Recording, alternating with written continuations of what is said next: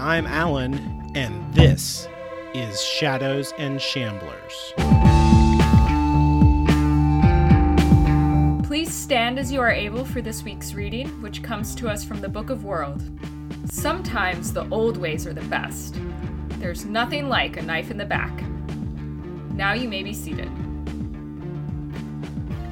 So this week we watched American Gods Season 2, Episode 1, The House on the Rock. What did you think, Alan? I thought that The House on the Rock would have been the perfect ending to the first season, but they used it as a way to introduce us to a cast of new characters for this season, give us a little bit of fan service right up front, and that really worked for me in a way that I was kind of surprised about. There's definitely some issues, but overall, like this premiere of the new shows, that showrunner situation managed to retain a lot of my confidence. What about you? I definitely agree with you. I think it felt a bit more like a season finale than a season premiere. And that actually makes sense given that when they had plotted out their plan for season 1 originally, this was supposed to be the season finale of season 1. And, you know, not a lot happens plot-wise. There's basically just two things going on. But there are some great character moments, glimpses of new characters that I'm really excited to get to know better. And we kind of have to reestablish, like, what was going on 2 years ago before we can move forward again. And I agree, it looks really good, it feels very familiar, and that's pretty comforting given all of the showrunner drama that happened. You know, I was kind of worried that we might get a season 2 that looked or felt really different from season 1 in a way that felt very jarring. So a little bit about this week's creators. This episode was written by Jesse Alexander, who is the new showrunner for most of season 2, who is replacing Bryan Fuller and Michael Green, the showrunners from season 1. Alexander broke into Hollywood by writing the screenplay for Eight-Legged Freaks, and he's been a writer and producer for nearly 20 years. Neil Gaiman also has a teleplay credit for this episode, and he helped run the show this season after Alexander was kind of exiled, from the project unofficially. And this episode was directed by Christopher Byrne, spelled with a Y and an E at the end. And he was the second unit director on the first season of American Gods, and so that probably explains why the visual aesthetic is actually so consistent. And yeah, so I guess we do need to talk a little bit about all of the behind-the-scenes drama. So not only were the showrunners from season 1, Bryan Fuller and Michael Green, gone, but a lot of the bigger name actors who were on the show were basically working on the show because they were friends with Fuller and Green. And so both Gillian Anderson and Kristen Chenoweth left the show after Fuller and Green also left. And apparently Gillian Anderson was going to do a tribute to Carrie Fisher as part of her role of media. Oh, I know, I'm so sad that we didn't get that. Man, that sucks. Yeah, and you know, if you're gonna replace any character, media is the one that you really can replace, right? Because every time she appears, she has a completely different guise. So, you know, I'm not saying that Gillian Anderson is, eminently replaceable as an actress, but in terms of continuity on the show, replacing whoever the actor is that plays media, you know, it causes the least amount of friction. Yeah, I think most of the friction is happening behind the camera. And it's always possible to get Kristen Chenoweth back. You know, she says no right now, but maybe when her character is important later in the story, they'll be able to negotiate something, you know. I did love the throwaway line about how she decided not to show up because Wednesday ran over all of the rabbits and was acting like a rabbit racist. And, you know, as someone who is impersonating a fictional character who hates rabbits on the internet, I will firmly join the rabbit racist parade or whatever. Nice. we'll put some links in the show notes for like, you know, whatever drama exposés about mostly what was rumors. going on. Yeah, mostly rumors. In particular, there was like a Den of Geek article that I thought had some pretty good insights. Mm-hmm. Yeah, the one review that you linked me to, I think the reviewer, he seemed pretty negative on this episode, and actually, like, maybe it's just that my expectations were a little bit low given all of the drama and intrigue, but I was actually very pleased with the episode. I agree with you. Yeah, it was a little bit too harsh. We'll throw that one in the show notes too, and people can let us know what they think. Mm-hmm. So what happened this week? This week, the technical boy rushes a wounded Mr. World to the secret bunker of the mysterious Blackbriar Project. Meanwhile, the old gods converge on the house on the rock so Mr. Wednesday can warn them about the new gods. Shadow joins the old gods on the carousel that transports him into Odin's feast hall, where he inspires them to earn the worship of human beings again. Afterward, Mr. Town is ordered to attack the gods as they feast in a hotel diner where he kills Zarya Vechinyaya. Shadow tries to stop the attack, but is mysteriously abducted, and Laura watches helplessly as his light fades further and further away. Dun, dun, dun. For real, right? We get a nice little cliffhanger at the end of this thing. Yeah. You know, and it kind of contrasts with the opener of last season where Shadow was captured but got bailed out before the episode ended. But that doesn't happen here. So I really liked this whole thing with Mr. Wednesday talking to the old gods. Like, not only are the special effects pretty fantastic, and I think they did a really good job with them, but the actual, like, what's going on here. Mr. Wednesday has gone and, like, kicked the hornet's nest, and now he's telling everybody, like, they're going to be coming for us. You better get on the bandwagon because the war is happening. And what he gets in response is a lot of people dragging their feet and wanting to kind of put their heads in the sand and stick with the status quo. And it just reminds me so much of like the kind of current political climate. Even when we can agree on what's happening, you have to like just reach out and like peel people's eyes open and be like, no, look, fascism right there. It's right there. Please pay attention. And that is like literally what Mr. Wednesday is doing, trying to tell people they're going to kill you. And then the response is, well, why don't we wait and see if that happens? And it's like, yo, wake up. So I really appreciated that. I feel like it resonates in a way right now, like with where we're at politically, with where America is right now, in a way that's really interesting and is really different from the book, where when Mr. Wednesday gives this speech, the gods have every right to say, no, we should wait and see because nothing has happened. And wait, so what's the difference? At that point in the book, you've only met the technical boy who gives Shadow a scary speech, but nothing really happens. He's not hung from a tree like he is in the show. So the show has shown like a lot more antagonism between the two sides at this point. And what Mr. Wednesday is saying is like demonstrably true. It's objectively real in a way that makes anybody denying it look absurd. But I appreciate that because not only is it more dramatic, but I feel like it reflects reality a lot better.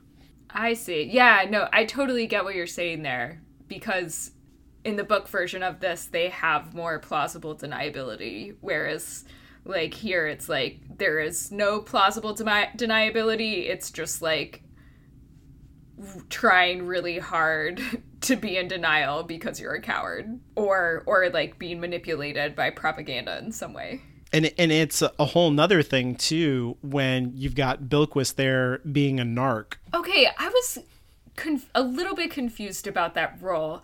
I don't know how much she's being a narc versus just, like, being used unwittingly. Or, like, I mean, okay, so obviously she is bought into the new gods' proposal that, you know, the old gods use technology to get their worship. And she's on board with that.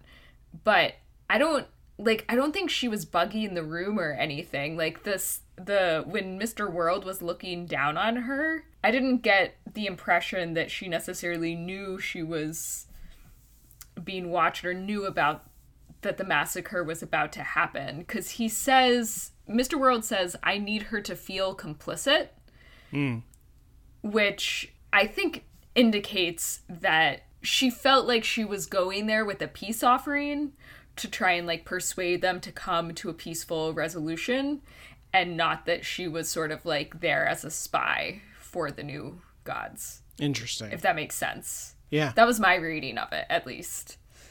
Yeah. Because Tech Boy sends her at the end of the previous season when he has his really bad hairdo. Yes, I remember that one. So, yeah, I read it as she has her phone out in the diner and it's like sending the signal. But I guess you're right that there's nothing that says that she knows it's going to be an ambush.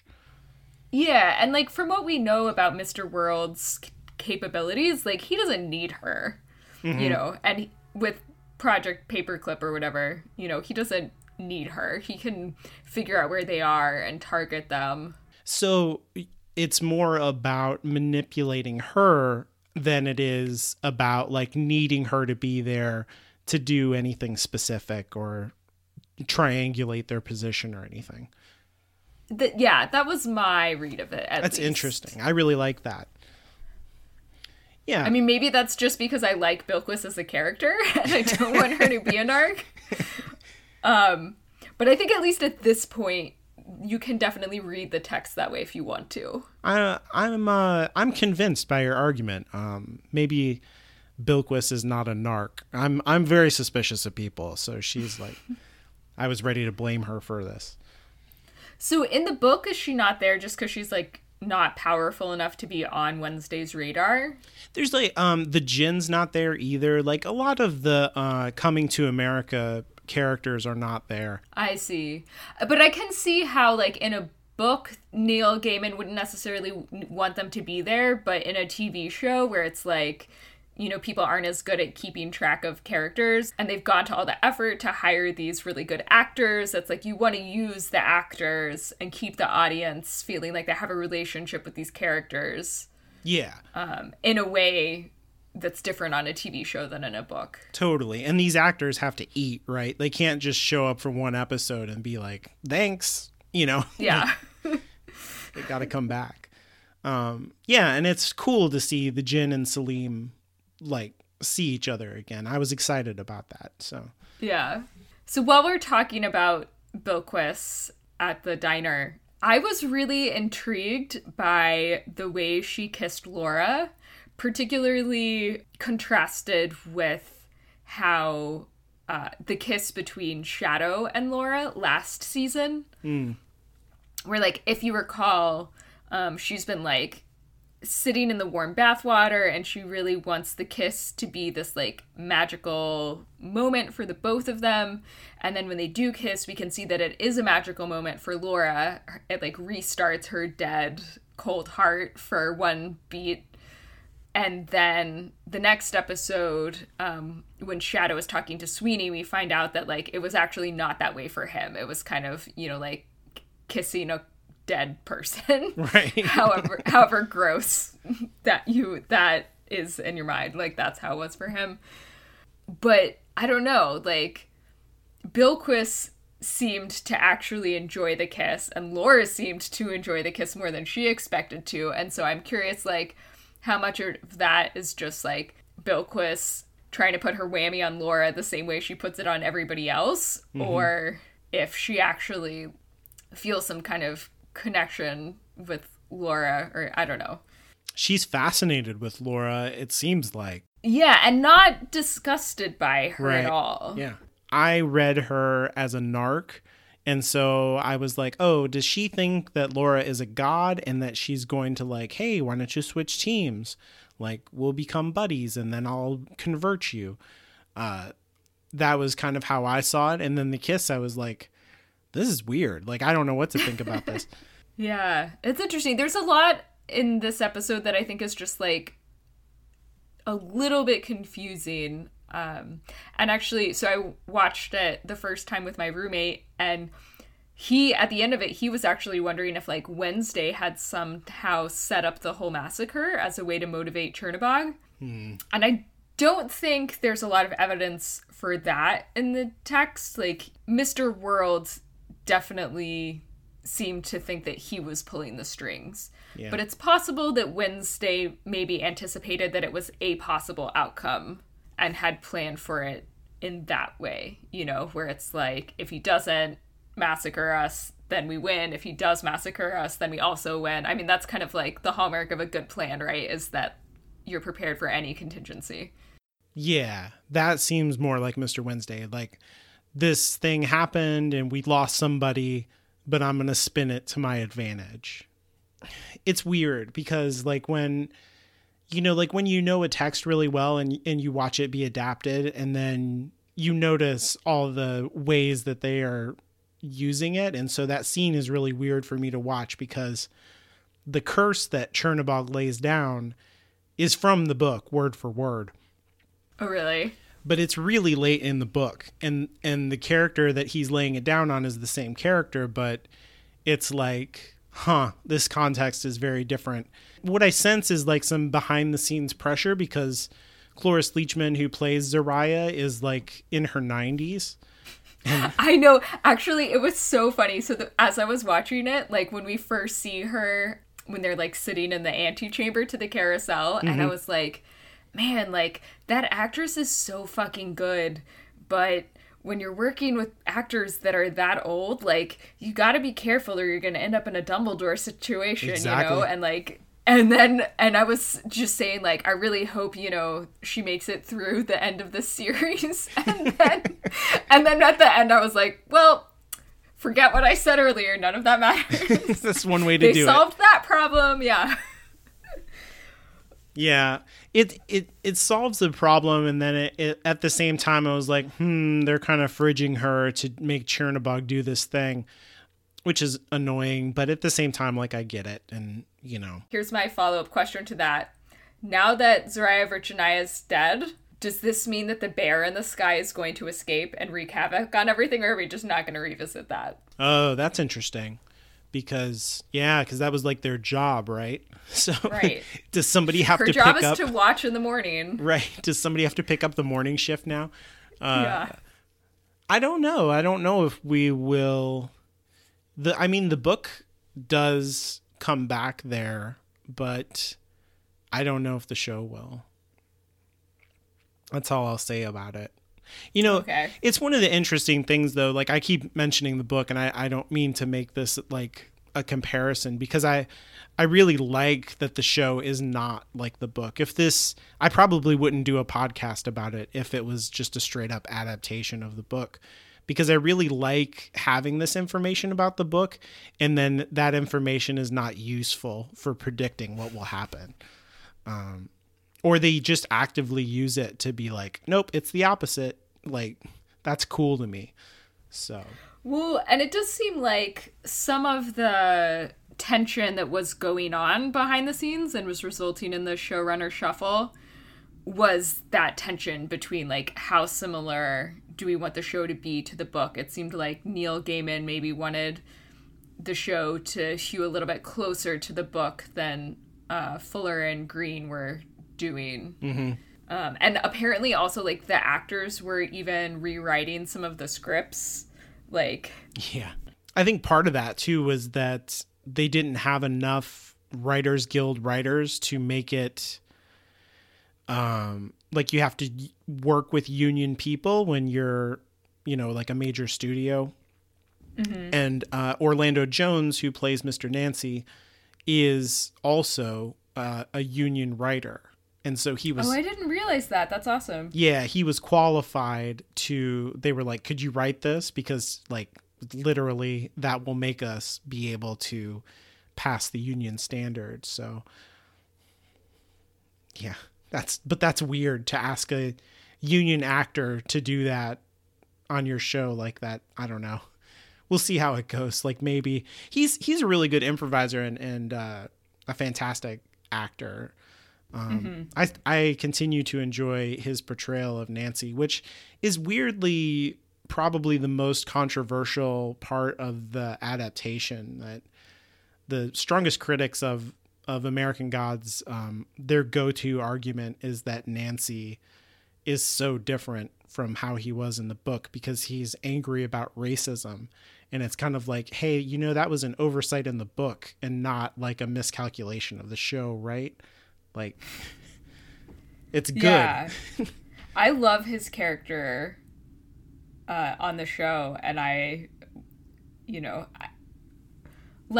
getting ready for season 1, I read like the first third of the book and then have not finished it since then because I kind of want to not know exactly what happens at the same time that I can make some comparisons. Yeah.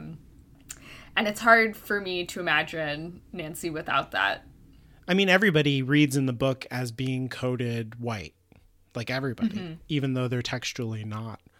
And so it's really refreshing, I think, to have, and Nancy is not as old in this adaptation either. Orlando Jones reads as youthful. I mean, not like young, but he has a lot of energy. Yeah, I loved the like creepy spider eyes on his forehead in the behind the scenes. Oh, it's great. Yeah. Backstage, I really liked how they handled that. And like technically all throughout season 1, all of Shadow's dreams are also happening backstage. But this way that we see the gods and the effect that they had on their eyes and all that stuff, I thought it was great.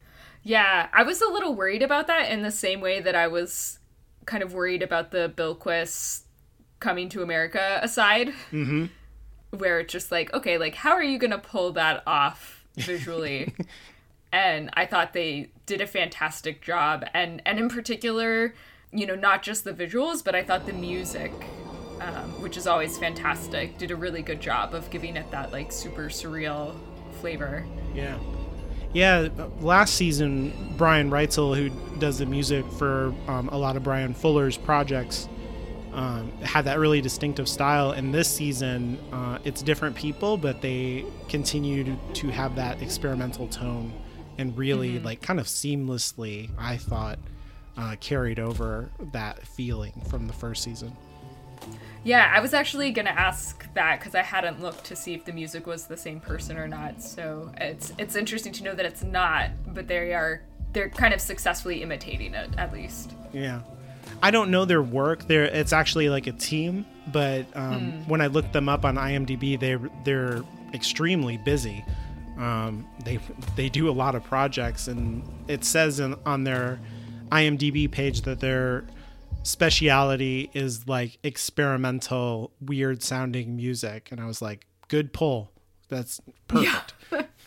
So I think besides the idea of sort of like having to herd cats to come to their own political defense in the face of authoritarian fascism, the other big theme in this episode, I think, is the House on the Rock as like a source of power. And I thought it was kind of interesting the contrast that Neil Gaiman is making between like how people respond to like naturally occurring places of mystical power in the US versus in other places in the world.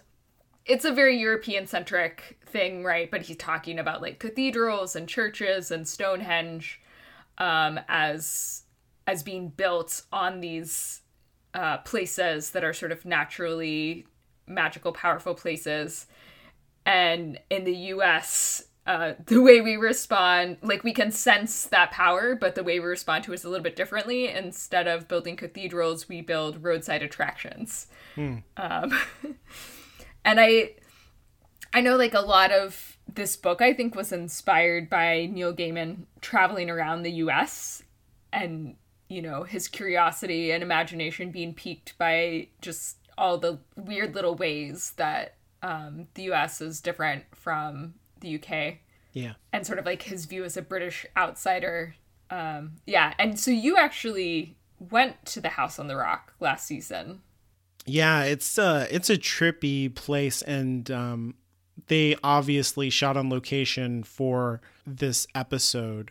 And yeah, I'm glad that you brought up this whole House on the Rock thing as like a source of power, and because last season during like our analysis of everything, you would come up with this idea called the Tinkerbell hypothesis, and it was like basically that people believe in things, and because they believe in them, they kind of like the gods manifest because of human belief. And this is like a wrinkle in that idea, because it seems like there's an inherent power to these places or to the, you know, geographical location that has an effect on humans, and then they respond to that. So it's not that the people believe there's something special. It's that there's like another force exerting something on them. And then this is a place that is good for the gods to, I don't know, like charge up or something. Yeah, that's really interesting. I hadn't thought about them as being kind of like contradictory theories of power, that there are just like pre-existing sources of power, and then also power can be independently generated by human belief. Yeah, it's weird. I don't know. Yeah, it's like a chicken and egg. I don't know if the people are making it or if the place is making it. So, but it's, you know, something to think about with the hypothesis.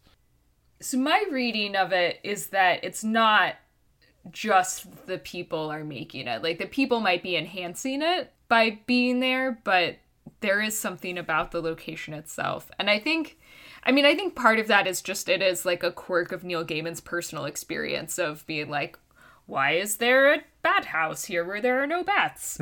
Or whatever. I went on a work trip to Australia, and it seems like Australians have like a very similar strain. They also have a lot of weird roadside attractions in the middle of nowhere. So like, I don't think the US is necessarily unique in that. Like maybe it's something about British ex-colonies. Oh, maybe. I mean, this makes me think of, I don't know if you've ever heard of this before, but it makes me think of this temple in Anatolia called the Göbekli Tepe. I think I'm saying that right. It's, well, it's not in English, and I've only ever read it. But the temple dates, you know, radiocarbon dating says that it's from 10,000 or 11,000 years ago. So it's pre-agricultural, and it's like a circle of stones that have engravings on them. And each stone is like 10,000 tons or something like that. Like, whoa, very heavy rocks. And they are fitted into the ground and stone masoned in ways that, you know, previous to this dig, archaeologists didn't believe was possible for pre-agricultural societies, or like, you know, who would spend the time and effort on that when you have to range for food? Yeah. But it's solid evidence that human beings don't prioritize survival as a part of our existence. We prioritize meaning. In the same way, like, the creator of the House on the Rock starts building on this land that he doesn't even own, and adds to it and adds to it, and just builds this absurd, bizarre thing that is not just about making money, but is about expressing something about his interests and his experience. Mm-hmm. That when you walk through it, you feel like you walked through someone's imagination. It's just like, kind of, at least to me, what life is about.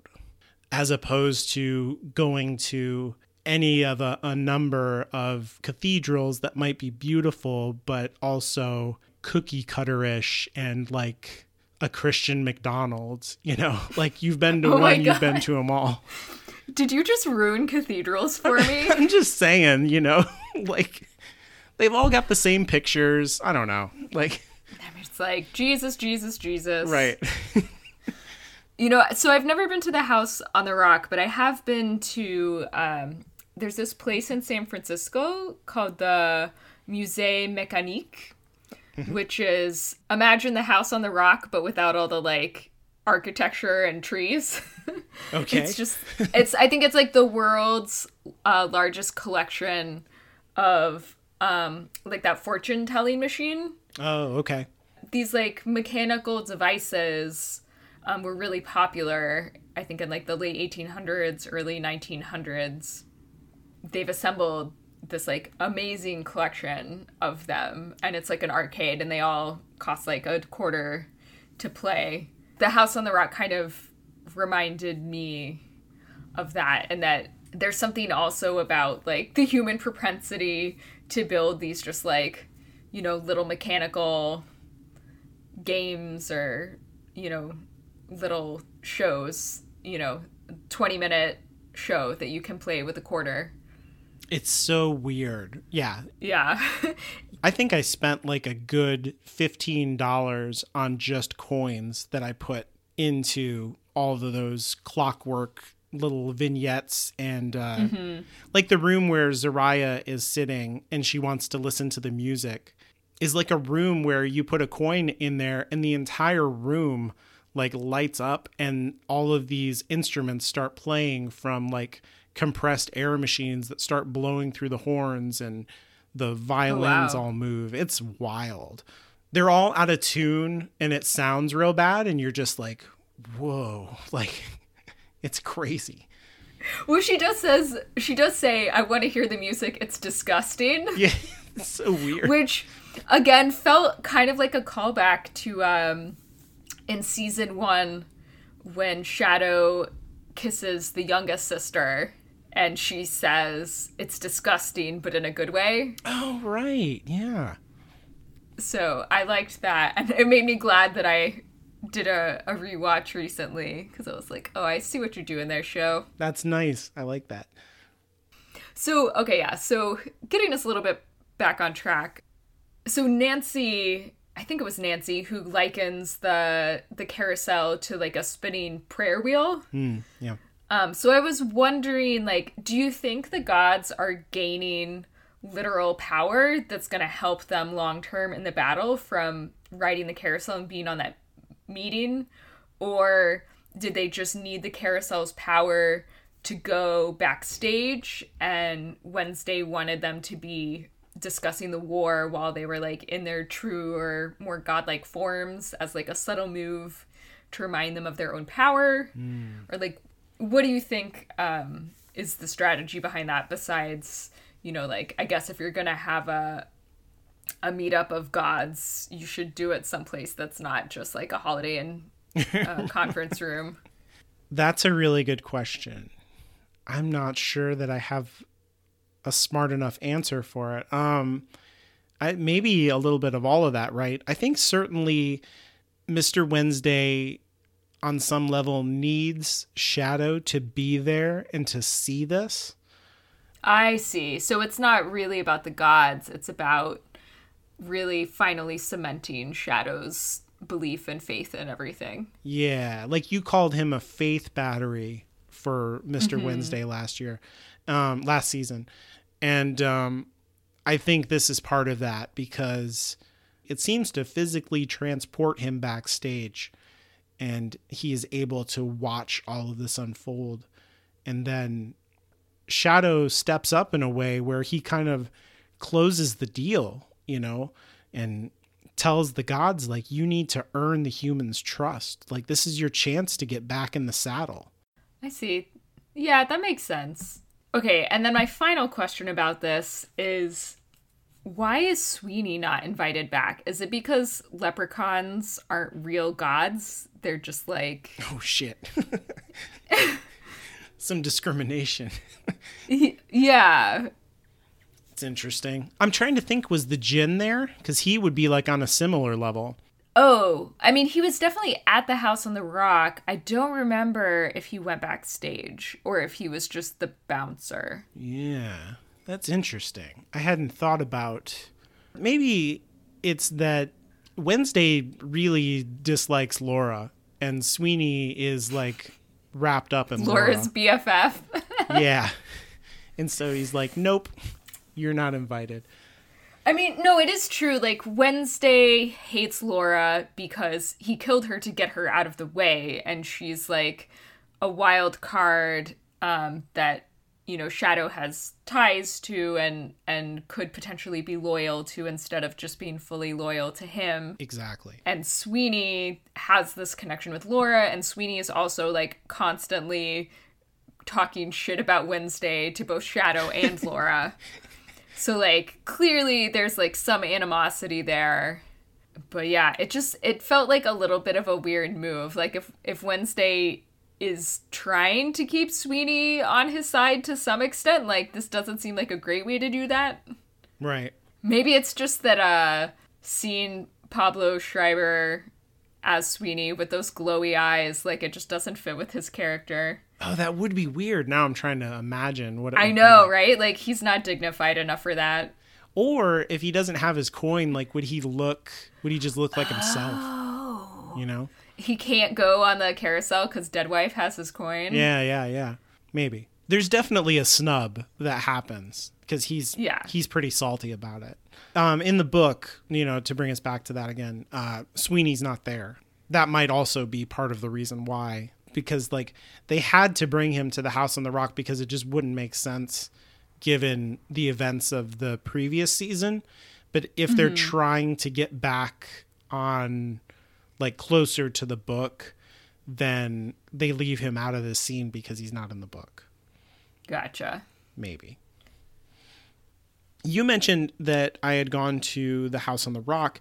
And, of course, when I was there, I made sure to go to Esmeralda, who gives you a prophecy if you give her a coin, like they do in the show. If you want to read my prophecy, go follow the show on Twitter at Shadow Shambler, and I will post the prophecy. Everybody can read it, even though the prophecy is private. Ooh, I'm excited. I want to know what it said. And if you've gone to the House on the Rock and got one, respond with it. I'd like to read those too. Yeah, so there is kind of an important thing that happens early in the episode that I wanted to touch on real quick because I think this nicely sets up the kind of conflict that we're going to have this season, I think. So right away in the episode, we get this scene where Mr. World seems to be like badly injured and gets taken to this secret bunker. And the way to get in is to show them a paperclip. And so I was like, why a paperclip? And I was thinking about it. And Mr. World mentions Operation Paperclip, which was a real thing that happened in American history.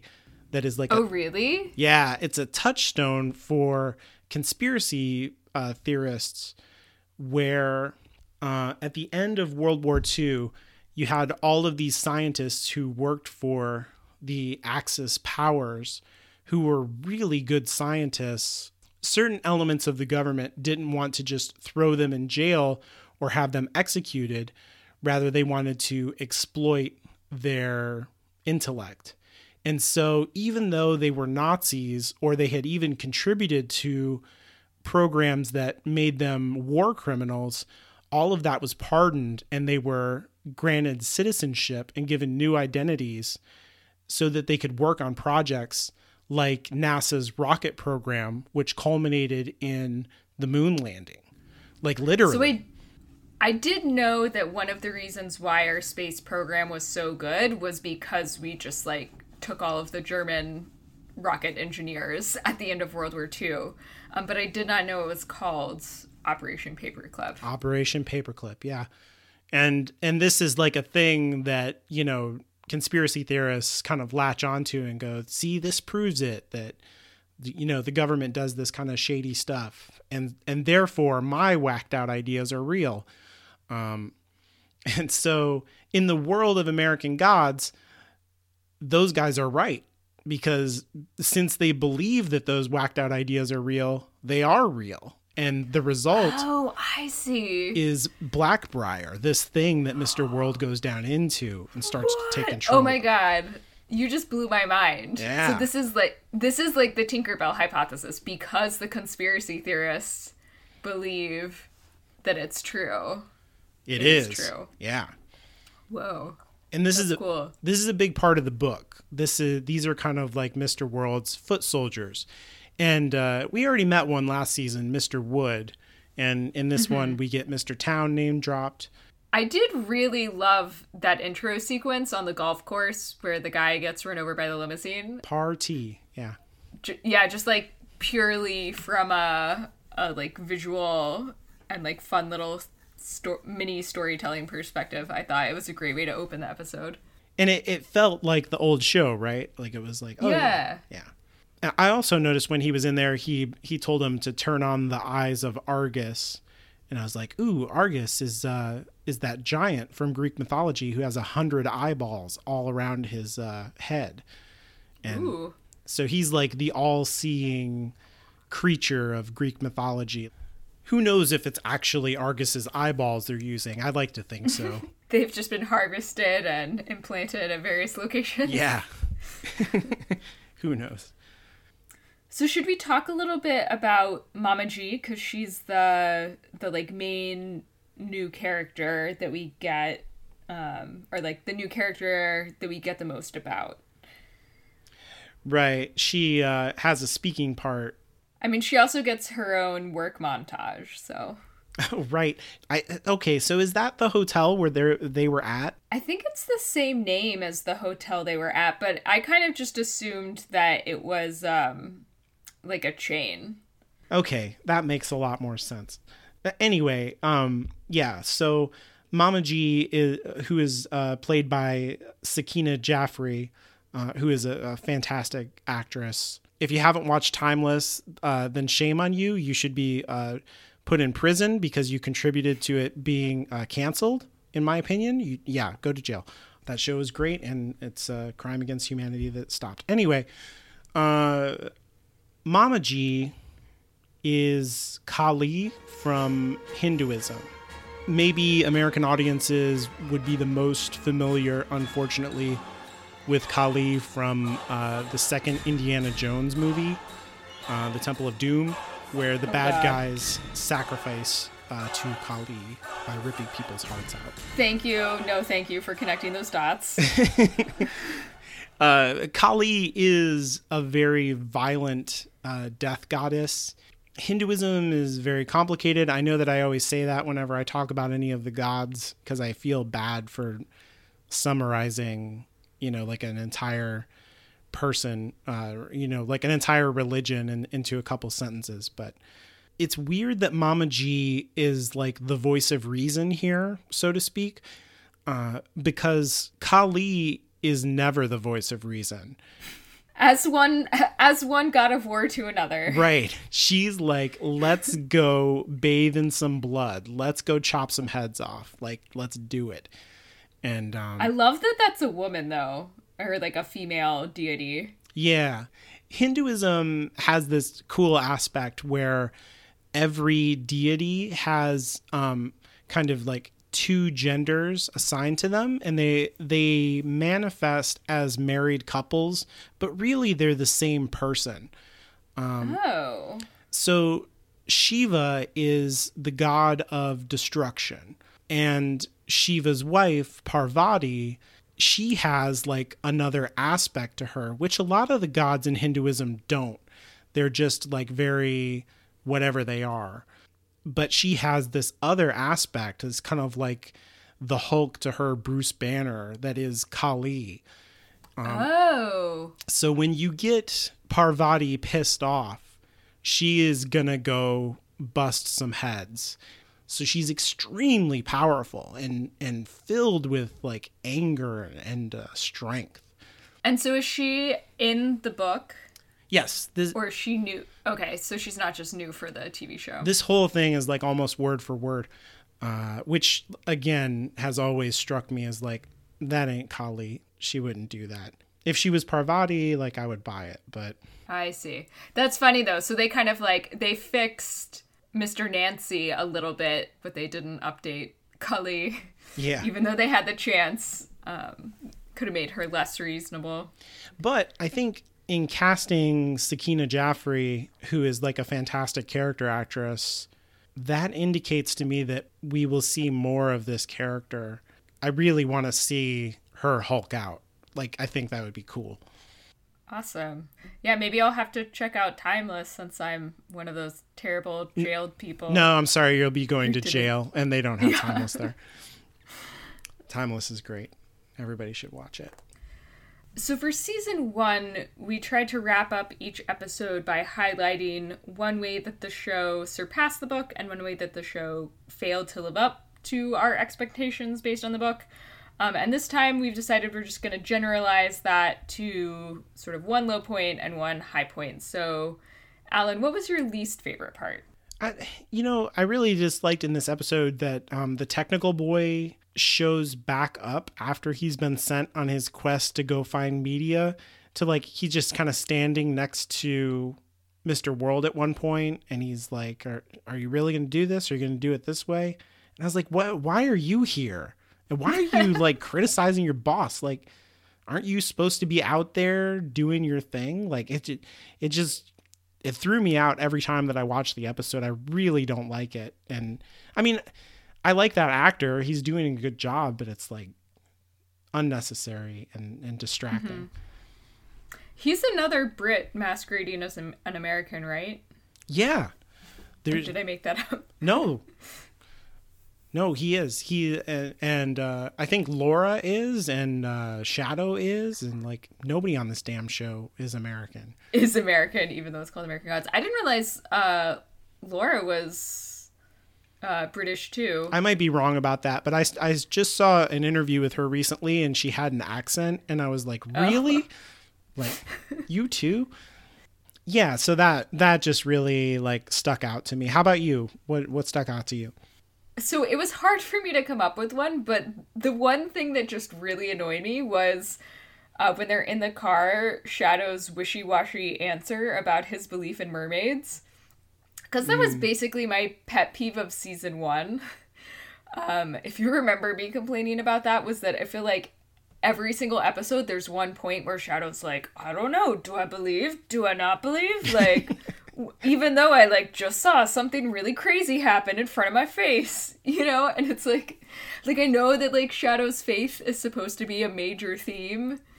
But it just, in the show, it felt like it was sort of like posing the same question every episode. And then we would come down on the side of like, oh, like Shadow believes that he caused the snowstorm. And then the next episode it would be like, it never happened.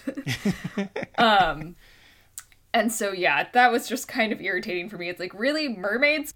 Literally, your dead wife just tried to grab your hand, and you're like, mermaids? Who knows? It's true. I don't know. And I think that's something that is less irritating when you watch all the episodes in a row. Because, like, I'd recently binged most of season 1, and it was definitely less annoying. But yeah, that was my least favorite part. What about your favorite part? I really like that when they go into the carousel and they're like in Mr. Wednesday's mind or whatever that means, that the gender split of the gods is more even than in the book, because it's like a sausage party in Odin's head. Oh, really? Yeah. And also in the book, it's all about that all of the gods are old, like they all have white beards. And so that's an important theme in the book about like the ageism in America and how like old people are discriminated against simply because they're old. But the show has really like moved away from that completely, like, which is fine with me, because what it has replaced that with is that it feels much more about people of color. So like when we get Kali, There's a Chinese goddess that shows up, Mr. Nancy, Bilquis, and Shadow himself. It really feels like you're getting a coalition of people of color here who are being told, like, hey, the regime is out to get you. Like, please wake up and fight back. And that feels much more relevant to me in our political climate right now. And it's a more interesting theme for this show to be chasing. So I really appreciated that. What about you? What did you like? I had so many little favorite parts because the moment-to-moment work in this episode I thought was just really great. If I had to pick one, I think it would be the conversation between Nancy and Shadow about how Shadow reminds him of Nancy's stupid kid. And how like Nancy is clearly trying to piss Shadow off and like antagonize him, and Shadow basically manages to just sidestep it in kind of a clever way by, you know, saying like, oh, you're comparing me to your stupid kid, but like I'll take it as a compliment because it's a member of your family. And so I like this kind of like verbal sparring and the way that Shadow managed to impress Nancy in that moment. I thought the dynamic between them was really fun. Definitely. And then, yeah, I liked the whole bit with the fortunes and the way that each character like went up and took their turn with the fortune machine and had like their own little meaningful interaction with it. And then Sweeney was like, fuck that, I'm not getting a fortune. Like, I'll just break the machine, it'll explode. Yeah, and I really liked how, like, in the opening moments, they kind of, like, show the passage of time just by, like, casually moving around where people are sitting in the car without a hard cut, even, really. Yeah. That was, like, some really nice, subtle visual storytelling. I also really liked the moment between Bilquis and Celine and the Djinn. Right. Where she's like, do you boys need a moment? And it's just like, that's like one of those jokes that I think, depending on who's delivering that line, could be construed as like kind of insulting and homophobic. But given what we know about Bilquis and her background and like who her past partners are and the one woman who she has had that particularly strong connection to, instead it feels like we're all part of the family, like right. Moment of kind of solidarity. Yeah, that's great. I should point out that the reference to Mr. Nancy having a stupid kid and also the mermaid is an Easter egg for the sequel book to American Gods, Anansi Boys. Cool. Well, I think that wraps us up for this episode. I'm Anya, and you can follow me on Twitter at StrangelyLiteral. That's strangely, then LITERL. You can follow the show on Twitter at ShadowShambler and read the prophecy that I got. Visit our website at shadowsandshamblers.com. And join us next week for episode 2, The Beguiling Man. And join us on Sunday night for a live tweet with the hashtag Shamblers. And don't forget to rate and review the show on iTunes. Because we are the original good time that was had by all. Shadow and Shamblers is a Hollowed Ground Media production and is released under a Creative Commons non-commercial share alike license.